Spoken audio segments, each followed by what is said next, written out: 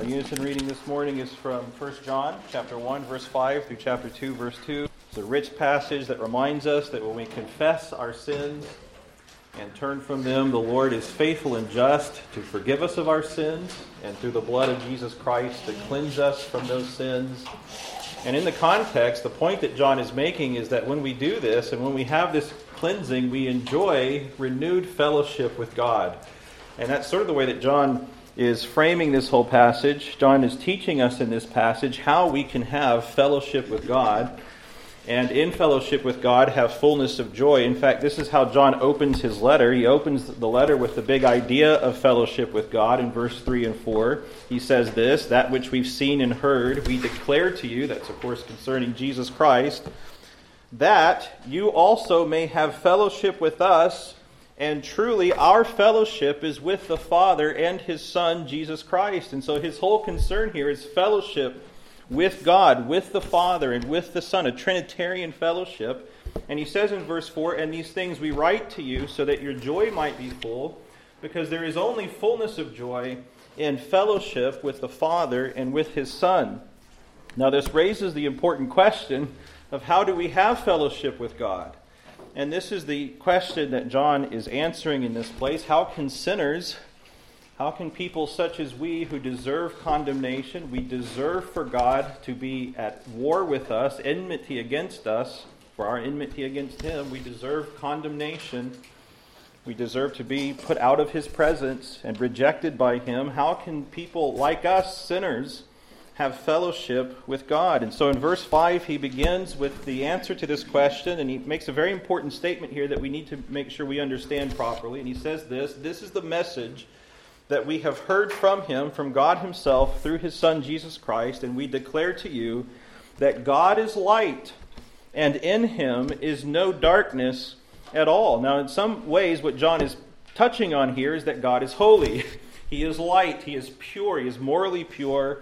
And the question of how sinners can be in fellowship with Him is a very pressing question because of God's holiness. But we want to make sure that we understand what John is saying here, and this is very important in the context, I believe. We need to understand and be careful to understand that what John means here, and when he speaks about holiness, when he's talking about God's holiness, when he uses this metaphor of light, he is especially referring to the idea that God is full of truth. He is holy and He is pure in the truth. God speaks the truth, and God lives in the truth. And God demands that we speak and live in the truth, that we are holy. Not necessarily, John is talking about here a legalistic or a moralistic sense, but holiness in the truth. We must confess the truth, and we must live lives that are true to what God has revealed to us in His Word in the truth. And the truth that God has revealed to us, the truth of the gospel, the truth of the Word of God, is that we are sinners before Him, and we are in need of daily cleansing by the blood of Jesus Christ. This is the truth that God is and that we must walk in.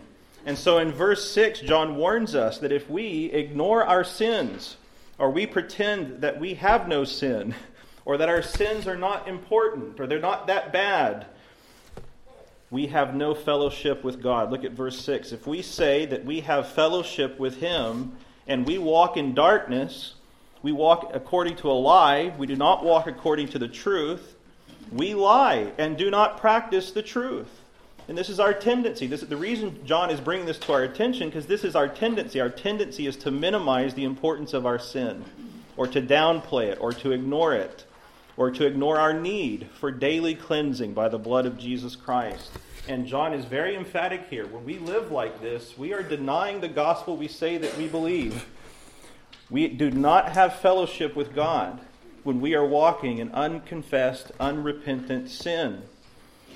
We lie and we do not practice the truth. But in verse 7, he assures us, but if we walk in the light, if we walk in the truth, as He is in the truth, as He is in the light, we have fellowship with one another. And let's be clear just really momentarily here, let me make this point.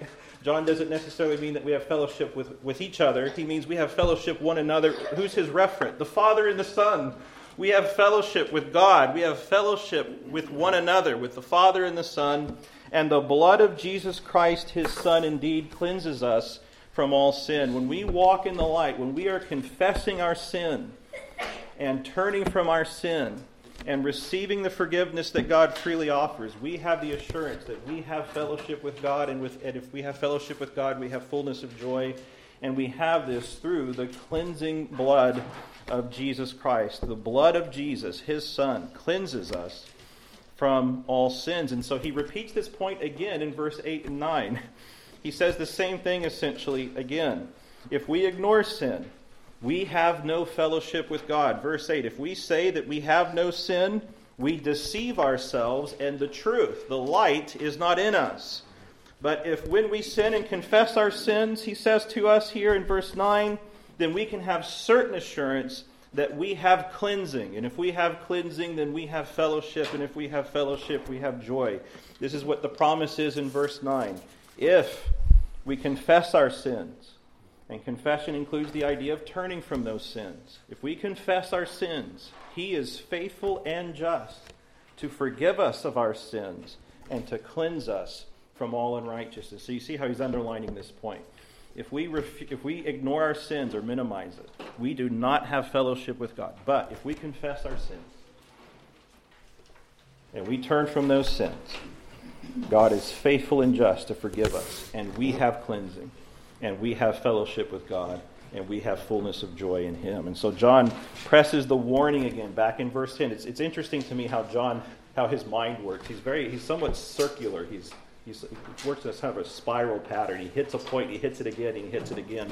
So he presses again the warning in verse 10. He comes back to it, and he really wants to underline it. When we fail to confess our sins or to turn from our sins, this is more than an innocent ignorance or ignoring of God. It's not passive, it's not merely passive, it's not neutral. It is active, positive opposition to God and to His gospel. This is a very serious matter when we fail to confess our sins and to acknowledge them before the Lord and to receive the cleansing that He provides. Look at verse 10. Look at how John puts this. He's warning us. If we say that we have not sinned, we make Him a liar. Right? See, this isn't just an ignorance or an ignoring. It's not neutral. It's open opposition to God. We call Him a liar, and His word is not in us.